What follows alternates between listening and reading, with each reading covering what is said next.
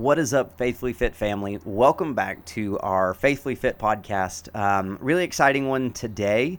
No guests this time, but just an opportunity to talk about something that is really on my heart, that I'm really passionate about, actually. Today is June the 21st. It's Father's Day, so pretty cool day, actually. I enjoy Father's Day. I enjoy it. My kiddos, I have a couple of really thoughtful kiddos. And so the way in which they show their appreciation on Father's Day especially is always so cool. And it's always kind of really individual and personal to them. Garrett got me a Baylor baseball shirt. Love Baylor baseball. And so he got me a Baylor baseball shirt. Abby has gotten me something with Captain America. I don't know if it's in yet or not. I don't know, but she keeps asking me if I want to watch Captain America. So maybe she just wants to spend that time. Our show is The Mandalorian. Love The Mandalorian, and that's kind of been our thing. And so it kind of killed me that they only had 8 episodes. But so she wants to watch The Mandalorian. So when I finish this, I'm going to go inside and we're going to sit down and watch a couple episodes of Mandalorian, which is just so much fun. And if you ever hear my daughter say Mandalorian, it's just the cutest thing of all time. But it was interesting. So we had our online services today. We are still not meeting in person. Next week is actually the first week that we're going to start slowly meeting in person. Not slowly meeting, but we're slowly phasing back in meeting in person at the church. And we just kind of wanted to be smart about that. We wanted to kind of see how things were going to play out. And so that's been really good. Been nice to do that. But so my wife and kids were at a friend's house. That's where they go to watch the online service. And so then I went and picked up lunch for Father's Day and came home. And I beat him home. I called Tiffany. She's like, "Oh, yeah, we're on our way." So I was outside when I called her. And so then I did the most dad thing of all time on Father's Day. I stood outside in my church clothes, jeans and a collared shirt. I don't go too nuts. Honestly, there's going to come a day when it's just jeans and a T-shirt, and then a T-shirt and shorts. And that's kind of the way I'm trending. And you all know me. For me, church is accessible. Church is something that is worshipful regardless of the surroundings. Anyway, I digress into my choice of clothing, but I'm sitting out there in my front yard, and I've had this weed that I've slowly been trying to get rid of, but it kind of keeps popping up on me. And so I go and I'm out there. So it's Father's Day. It's 12:30, and I'm out there pulling weeds in my front yard in my church clothes. But I'll tell you what, I'm getting really good, man. I'm starting to pull these weeds out by the root. And when you get one of those roots, it's about 6 inches long. You just feel so accomplished. You're just so excited. So most dad thing of all time, I guess maybe most middle-aged dad thing of all time. I don't know. But Father's Day is always an interesting day because it always feels like one of those days that there's supposed to be something really big going on, and there's usually not anything really going on because most dads are just like, okay, it's Father's Day. I want to take a nap. I want to sit on my couch. And I understand that. Usually the College World Series is going on during Father's Day. That's always a really fun time. But obviously with no College World Series, now luckily they didn't cancel Father's Day, thank goodness. But still get that opportunity. I'm probably gonna go. I'm gonna watch Mandalorian. My daughter go play baseball a little bit with my son, getting ready for his game tomorrow. But like I said, before I got off onto yet another tangent, Father's Day is one of those days that I'm quite passionate about. And I know that sounds weird to be talking about theologically about Father's Day, but here's what I mean. Father's Day is an incredibly difficult day to preach a sermon because we call God Father, right? Okay, this is where we're coming from. We call God Father.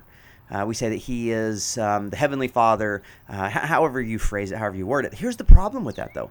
Not with that, but here's the problem with most people's thinking is that we talk about that, and so we run into some issues because a lot of people do not have positive experiences with their fathers. Whether however it looks, whatever a not positive experience with your father looks. And so what happens is we take that and we actually transition that and we put that on God. And so the father relationship that we talk about with God, well, someone doesn't have a positive father relationship. And so now all of a sudden they view God in the same sense that they viewed their father in. Because they both have the same title. And it's really interesting. This is a really interesting topic because so often you will receive pushback on a Father's Day sermon because of that very topic. Well, I just have a hard time. I have a hard time seeing God as Father because my relationship with my father wasn't good. I'm not saying that about my dad, but sorry, air quotes. You can't see air quotes on a podcast, though, so we'll probably have to work on that. But that I've had that said to me before, and I understand. I completely understand, and I just wanted to dive in just a little bit as we kind of look at this and look at the reasonings for some of this. Look at the reasonings for why do we say, why do we call God Father? Why do we look at it this way? Because obviously it's not like he's a birth father. That's not that's not the issue. So why is it that we call him Father? Why do we refer to him as such? And we see it. The deal is we see it a ton in Scripture, right? You can go and you can just do a word search for Father, and you're going to find a ton of them. It's interesting that the Old Testament and the New Testament take a different route to get there a lot of times. The Old Testament especially, they're speaking directly to God or directly about God. Clearly, in the Old Testament, they didn't have the concept of Jesus. They had the concept of Messiah, but they didn't have the concept of Jesus in the way that would all play out and function. They in the Old Testament, they very much viewed the coming Messiah as a Davidic figure, like King David was going to come. King David was the warrior king, and he was the one that defeated all their enemies, set up this peaceful kingdom. And then you had Solomon, his son, who ruled over the largest kingdom in Israel's history, and most prosperous in Israel's history. And then he had some shortcomings, clearly, and so that kind of got some of those issues got passed on to his son, and then it splits. And the history of Israel, you may be listening for that, you may not. I don't know, but I don't want to run anybody off with going too long into history. But so when they talk to God and they talk about God, there's not this. We'll call it intermediary, just for lack of a better term. And so when we talk about this, we look at, we can see things like Isaiah 64:8. It says, "But now, O Lord, you are our Father. We are the clay, and you are our potter. We are all the work of your hand." Kind of talking about the fact that God in Father, in the sense that he formed us and he shaped us and he created us. So we see that with Isaiah in Malachi 2:10. Have we not all one Father? Has not one God created us? Why then are we faithless to one another, profaning the covenant of our fathers? Malachi is a pretty interesting book. I took Hebrew on it, and it's a conversation. For most of it is a conversation between God and between the people and the priests. And so we see this. I mean, referring to God as Father. Talk about have we not all one Father and God as Father. And so it's quite interesting. I mean, Psalm 107:3, or not 107:3, 103. Psalm 103 is another pretty cool instance where it's a much longer instance of this, because Psalm 103 is one where David, a psalm of David. David he's praising. I mean, praising the Lord. Verse 1 says, "Praise the Lord, O my soul, all my inmost being, praise His holy name." If you're familiar with Christian music, I mean, that's a song. I mean, praise the Lord, O my soul. Anyway, so I mean, praise the Lord, my soul, and forget not His benefits, who forgives all your sins and heals all your diseases. He goes on. I mean, this is a whole psalm just of praise, just talking about how great God is. He is compassionate. He's gracious. He's slow to anger. He's abounding in love. That's in verse 8, if that sounds familiar. He does not treat us as our sins deserve or repay us according to our iniquity. So you see, we're setting up this really amazing relationship of God, this relationship of this wonderful Creator, this wonderful Father. And so in verse 13, David says this. He says, "As a father has compassion on his children, so the Lord has compassion on those who fear him. For he knows how we are formed, and he remembers that we are dust." And so now he's juxtaposing the concept of a father and of God. And so as a father has compassion on his children, you would see that in the Old Testament, or the New Testament, where Jesus talks about that that God, would a father give his son a snake? And so if you as earthly fathers know how to give your sons good gift, how much better does your heavenly Father know how to give good gifts? So, but as we move over into the New Testament, we see a lot more as it goes through Jesus. We look at 2 Corinthians. "Blessed be the God and Father of our Lord Jesus, the Father of mercies and God of all comfort, who comforts us in our affliction, so that we may be able to comfort those who are in any affliction with the comfort which we ourselves are comforted by God." lots of okay, comfort is said lots of time in 2 Corinthians 1, and so I know that gets a little confusing because it's almost like comfort keeps drawing you, and it's almost like it jars you and it erases your memory of what was said before it. I do that all the time, but that's the thing is that we see this, that we say, blessed be the God and Father of our Lord Jesus Christ. But then we move over. So obviously the Father of Christ, but then we move over. He says, the Father of mercies and God of all comfort, who comforts us in all our affliction.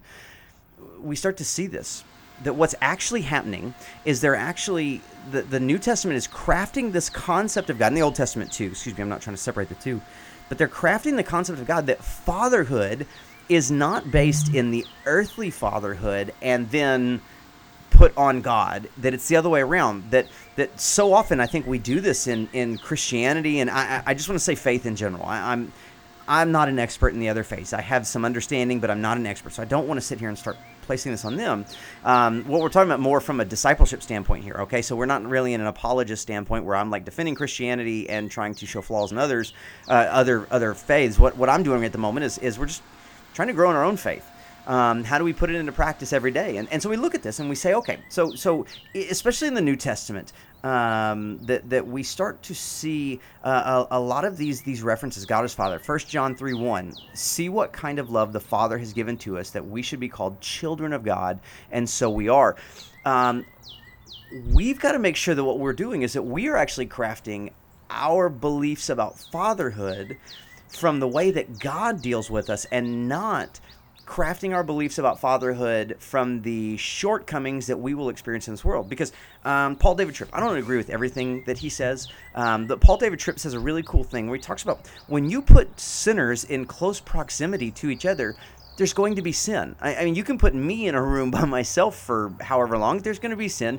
You put us in proximity with one another, of course there's going to be sin. There's going to be heartache. There's going to be struggle. Now, when you do that, and you do it with I'm going to use my son, 8-year-old, almost 9-year-old boy, as he's kind of slowly becoming a pre-teenager, not quite a teenager yet, and there are days when I'm not sure he's ever going to make it to being a teenager. But you know, you have me. I mean, there are moments when I come home and it's been a long day. I've been stressed out at work, or maybe things didn't go well, or I'm just tired. Maybe I didn't sleep well last night. I mean, let's face it. I mean, he's an 9-year-old boy. He's got all the energy in the world. He's got his own unique sense of humor. I guess we could say I've got my own unique sense of humor too. But you know, you got to be. I guess you got to be his mother to find all of his jokes funny. But we there can be problems at times, right? Like, I'm frustrated and he's wanting to show me the latest Fortnite dance that he's learned. How often does that happen?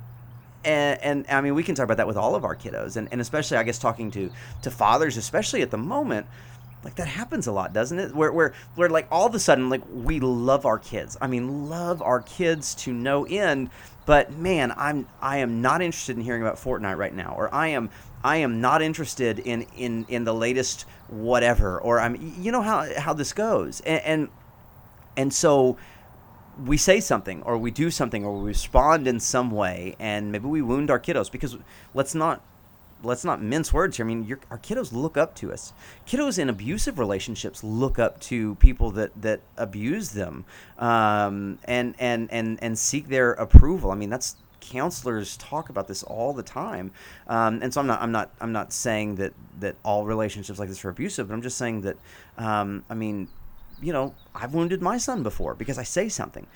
I try to be real cognizant of that, and I try to make sure that I go to him and apologize to him. One, because I'm supposed to. Like I'm supposed to confess my sins. And so when I sin, it's going to be a sin against God. But also, if my son is involved in that, I want to go and apologize to my son.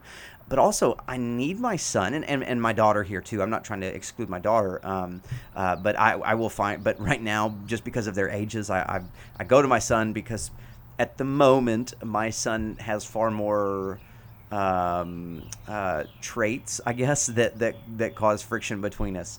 I'm sure that as my daughter gets older and she's 6, I'm sure that as she becomes a teenager, there'll be plenty of friction there. But that's why I go to him and not just her, but I'll include both of them. Part of the reason I go to my children, I apologize to them, and I don't just allow this hurt to hang out in the air, is because I need them to understand that it's okay to admit when you're wrong, and it's okay to go and apologize. Because a lot of times when they start seeing that in us, it helps to foster a sense of who they are and who they are in relation to other people. Because now, when there's a hurt, they can go to him and they can apologize. That you don't do this weird thing where you just kind of ignore it until it goes away, because what that does is that leaves things under the surface. That's when we start trying to swallow our feelings. And anyway, I don't want this. This is not a counseling podcast, but you see, we see that we don't. We want to make sure that we define our fatherhood relationships by what God does, by the fact that He is the God of all comfort, that He is the God of all mercy, that He is a loving Father and a caring Father, that He's also a Father. I mean, we can read it in Proverbs, that He's a Father who disciplines. He's a Father who sets us on the straight path, on the correct path, that we can choose to buck. We can choose to go the other way, and so we have to make sure that as fathers, one, that we are modeling ourselves after the Heavenly Father. See, and I think that's a big one, right? It is. Now we're kind of talking about it from our perspective. I know I started this podcast by talking about it from the perspective of someone who did not have a great relationship with their father, so they don't understand calling God Father. It almost feels more harmful to them than not. But once again, see, we can't take human traits and apply it to God, because God is not just superhuman. Stick with me on this. Like, God is not just like us, but better. He's not Superman, where it's like, okay, he looks like a man, he talks like a man, but yeah, like bullets bounce off of him. God is completely different than we are. Like, God is not body, God is spirit. When we talk about made in His image, we don't look like God. Like, there are traits that we have. The trait or the task to rule over the earth, to take dominion over the earth. That's part of that crafted in God's image, and so, but we have to make sure that as we go through this, that we're actually not applying our traits to God, that He is different, and so we have to take God's traits and apply them to our relationships. We're always going to fall short on that. That is sin. Like, that's what that is. We're going to fall short on those relationships and the way in which that affects us and plays out, but if we do it that way, if we try and make sure that we look at the instances of God as Father. Now, not that I'm saying that you're trying to be God to someone else. That's a whole nother issue. Not trying to be God to someone else, but you're just trying to be a kind and compassionate, but still a father that knows what is right and knows what is wrong, and is trying to direct his children in right and wrong. And so that's when we really begin to see this relationship develop, where we can now understand God as Father, not because we are applying a human term to God, but because we are applying what we see in God to our lives. And here's the deal: I think this happens a lot. We can talk about this in terms of one of the number one things. So in the fitness world, one of the number one things that I hear from people who are a little bit unique, and I say unique, I mean, I really mean unique. I mean, we're not talking about weird here. I mean, I got a big old beard, I wear a curly mustache. I mean, unique though is that one of the reasons that they don't go to church, one of the reasons that they don't attend church, or they're not interested in faith anymore, is because of other Christians. Now, here's the deal. There's two sides to this. One, man, my heart aches for them. If they were hurt in some way, shape, or form by a Christian, like, one, I would hope that the Christian did their best to try to find a way to apologize to them if they were really at fault. I mean, you know how these things go. But two, I want to make sure that people understand, like, being in Christianity, yes, you're going to be around other Christians, but you are in Christianity because you are in worship of God. We aren't worshiping the people that are around us. Like, really, our lives are not based on the people around us. Trust me, I'm a minister. Like, you're going to get hurt by people in church. It's going to happen. And in the same way that you'll get hurt by anybody, if you work at a business, you're going to get hurt by employees or employers or coworkers or by customers. I mean, anytime that we are surrounded with other people, we're going to get hurt by those people. But in the same way that if I am an employee somewhere and my coworker hurts me, I don't. In most cases, let me say this, in most cases, most people would not completely throw off that company and never do it again. That would never go there, would never. But in Christianity, it's exactly what we do. We get hurt by another Christian, and so now all of a sudden, what we do is we just cast off Christianity. We're like, well, if if they worship God, then clearly I don't want to worship God. And it's like, well, the problem is they're sinful and they're fallen as well. The moment of your hurt may possibly be caused by their sin. And so now what we have is we have this situation where we are pushing God away, not because of anything that God has done, but because of a brokenness and a fallenness that we read about in Genesis 3, that we read about in other parts of the Bible. I mean, we can see it throughout Romans, where the brokenness and the fallenness of this world creates rifts and creates problems, but yet we attribute it to God. See, this is one of those interesting things. This is one of those interesting points to point out, is that some people are hurt by Christians, and yet you go back and you say, well, that doesn't necessarily mean that you were hurt by God. It means that you were hurt by a Christian. And we all admit that we're fallen. Like, and a lot of times this is where people will kind of point towards, oh, well, Christians always feel like they're better and blah, blah, blah. And here's the deal. It happens, unfortunately. Like, it's true. Like, I'm not going to sit here and deny it. Like, it does happen at times. Honestly, my next podcast is going to be on why is humility such a big deal in the Bible. And I'm going to record that in a couple of days and try and release that a little bit quick too. But we look at this and we say, the deal, though, is that just because they did something, they very well could be wrong. That's why Scripture is so important, and it's why it's important for us to be in Scripture, and it's why it's also important for us as young Christians, as budding Christians, to be in a discipleship relationship with either a group of people or a person. So that way, when we maybe don't necessarily know Scripture well enough or all that well, when something happens, we can take it to this other person. We can discuss. That's why we create this community. Because what happens is then you create this community and you go and you discuss it. See, we've seen that in the fitness world lately, the CrossFit world, with all of the upheaval that's going on in the CrossFit world. The CrossFit world is sharing information now, and they're all going, wait a minute, we've seen this and we've heard this, and this is what we are desiring. Here's the thing. That's exactly what should be happening in the world of faith, in the church world, is that we should be getting together, and when something happens that we view as wrong or as incorrect, or we just have a question, we go, that doesn't sit right. We go and we take it to other people that have either more experience, maybe less experience, they have a different life experience, they are in a different setting, but we share this common bond. In the CrossFit world, the common bond is CrossFit. In the religious world, the common bond, or in the Christian world, that common bond is Christ. I've said it time and time again. In the same way in which people walk into gyms and the only thing that has brought them there is a desire for fitness, but everything else in their life might be completely different. It's the same way with church. Is that Jesus Christ is the only thing that is the bonding and unifying thing across the entire church. Churches should be diverse, and they should look very different in terms of, and keep in mind, I know what time I'm saying this right now. Diverse, yes, in terms of race, but in terms of socioeconomic background, you shouldn't have a church that there's only like the top 1% at. That doesn't actually signify what the church is. But all of our backgrounds should be different. And so you get together and you have this community where it's so different, but yet they are unified by Christ. Ephesians. Go read Ephesians. You talk about the unity and the bond in Christ, the family in Christ. And part of that comes from, so now we go here and we talk about being co-heirs in Christ. And so when we're co-heirs in Christ, now we are all unified with Christ. So, and that's Romans 8. If I get into Romans 8, man, we're never going to get out of here. So I'm going to try and leave it at that.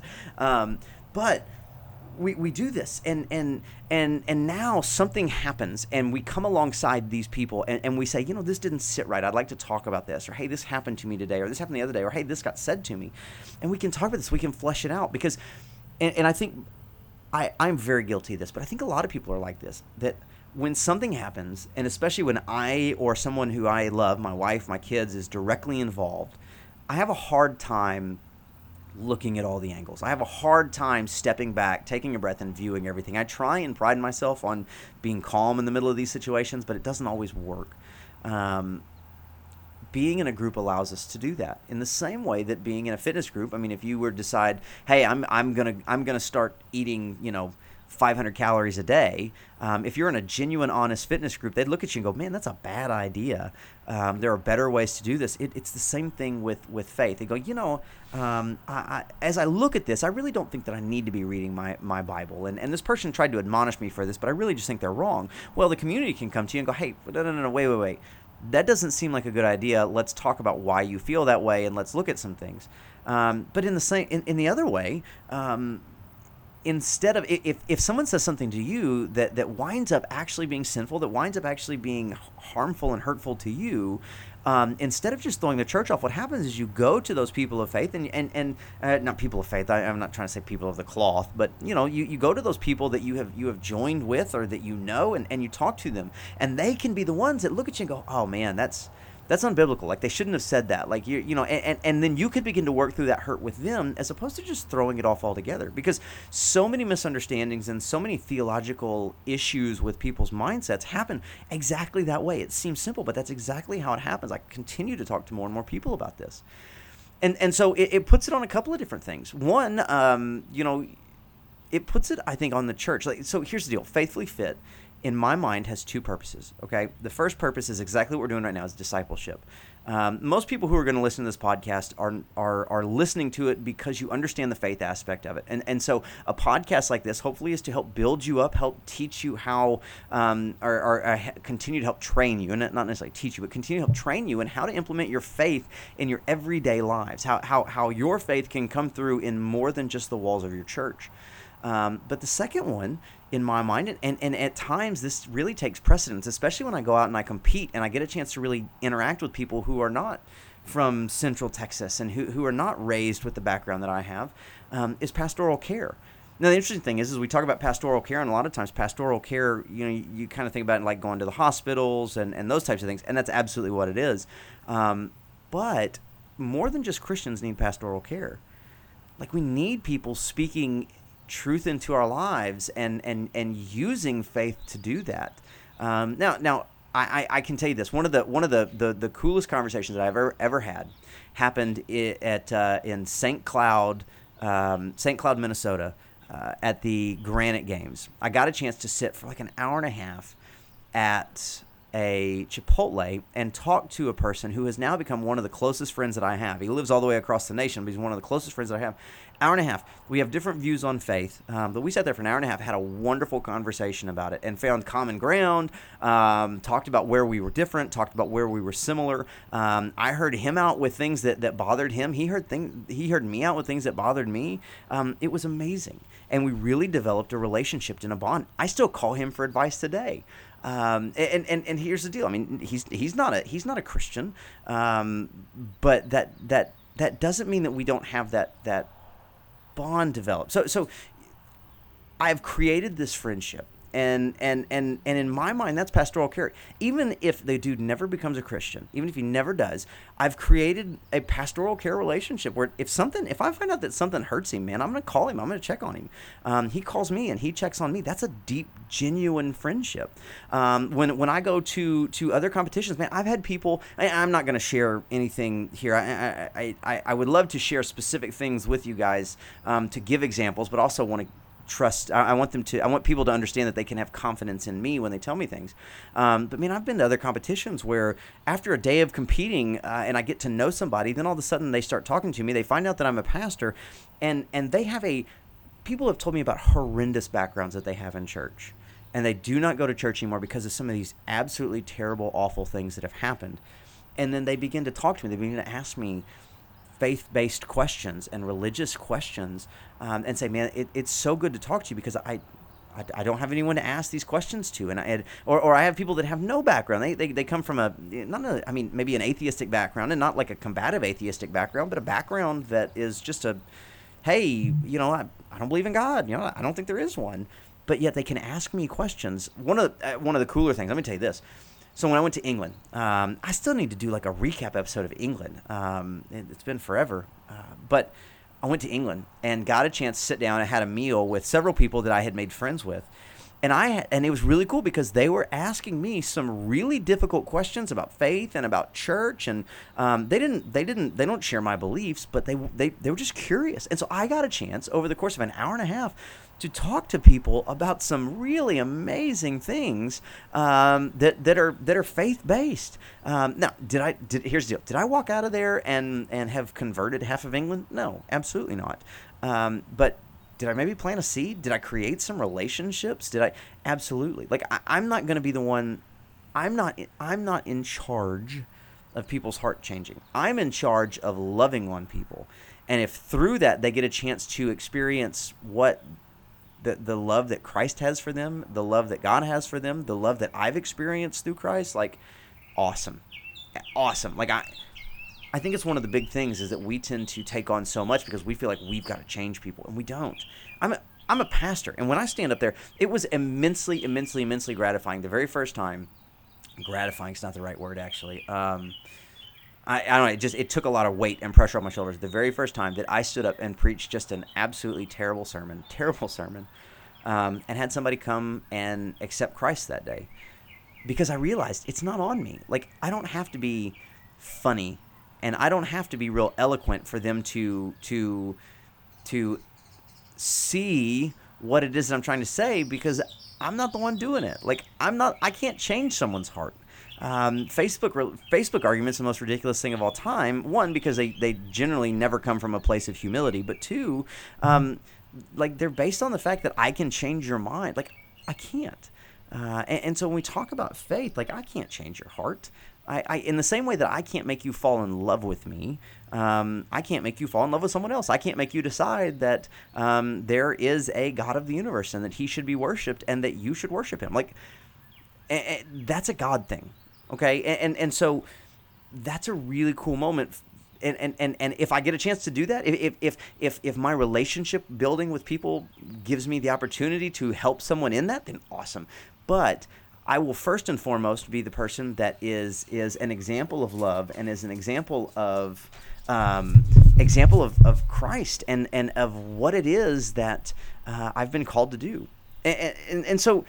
It's amazing that nice little stream came from my concept of fatherhood, but we can kind of come back to it now. Okay, so now I want to bring it back around, and you see now why it's so important that we don't paint God in the light of earthly fathers, but we paint earthly fathers in the light of God. That we don't look at God and go, oh well, fathers have a tendency to do this or fathers have a tendency to do that, because and I think that happens in the fallenness, that happens in sin, and that happens in our separation from God. That some of the most amazing moments that I've ever had with my son came in moments of kindness, of compassion, of humility, of genuine love, and honestly following discipline. Because just trying to teach my son, trying to teach him, and at times that does require discipline. And one of the hardest things for me is to allow my son to experience the consequences of his actions. I think that's a lot of what we experience, and I think a lot of times people attribute negative things happening to God's will, when really what it is, I believe, is that it's you experiencing the consequences of your own action. I try to avoid giving analogies. One, analogies always fall short. I have a friend that we don't always agree with theologically, but he's a pastor, and he is right in the fact that analogies often fall far short. But also, as my college students have reminded me, my analogies also tend to get dark and usually involve car crashes and death and all this stuff. So just suffice it to say that consequences are a part of action. Good consequences and bad consequences. And so a lot of times we attribute, oh, this bad thing happened. Why on earth would God let that happen? When really what is it's a natural flow of consequences. And it's the part about free will and the fact that we don't get free will only for the benefits, but get to choose something that is not right and then have it. You know what I'm saying? I say, you know what I'm saying. I probably shouldn't. That's a way to cut off what I'm saying, but we suffer the consequences, and some of those are consequences that are immediate, and some of those are consequences that are consequences from just the fact that we have a fallen world. and I'm not going to start giving examples because that'll just degrade into something I don't want it to. But there it is. So Father's Day 2020. I just had that on my mind this morning, that weigh your concept of fatherhood on God. That earthly fathers fall short of God's concept of fatherhood, not the other way around. Earthly fathers have not set the bar at a standard that paints God negatively. Rather, we should have kindness and compassion on our earthly fathers, as long as you are safe and as long as nothing illegal is going on. You should have kindness and compassion and love them, but also don't view them as the ultimate concept of fatherhood. I think we do this because we tend to do that with mothers, that mothers tend to be the ultimate concept of motherhood because there's not a God mother, despite what some cults say. We're not going to go there right now, but so we can look at mothers, and we generally have that really good concept for most people. And I know not everyone has a great relationship with their mother or mothers or past or whatever, but make sure that the concept of fatherhood comes from God, and we apply that to fathers. That we apply that if you're a father, that you're applying that to yourself, that you're constantly evaluating. It doesn't mean that you can be God, like I said, but it means that you're constantly evaluating a lot of the characteristics that are described in Scripture of God as Father. Am I applying that to the way that I'm raising my own children? Because that's when we really start to live out our faith and live out our life. But I don't want to ramble. I have talked for long enough. Guys, thank you so much for joining me. Our next podcast is going to be on humility. Why is humility such a large concept in Scripture, and why does it matter? So hope you'll join us again. Thank you so much for listening. They're doing some work next door. I'm hanging out outside, so I hope that every time this guy hits this, I don't know, a saw or a vacuum or whatever it is, I hope you're not hearing it. I'm trying not to get too distracted by it. So thank you, guys. I will talk to you soon. My shirts came in. If you did not see my shirts and my caps and you're interested, hey, shoot me an email, faithfullyfit1@gmail.com. Would love to get you hooked up with some stuff. Just trying to raise a little bit of money to support a website and to support a couple other initiatives that are coming up. I'm putting the website together as we speak, so I'm really excited about this. Excited about maybe a mailing list, doing some devotionals, putting some videos up. But anyway, I will say thank you for the fourth time, and I will say, hey guys, until next time, stay faithfully fit.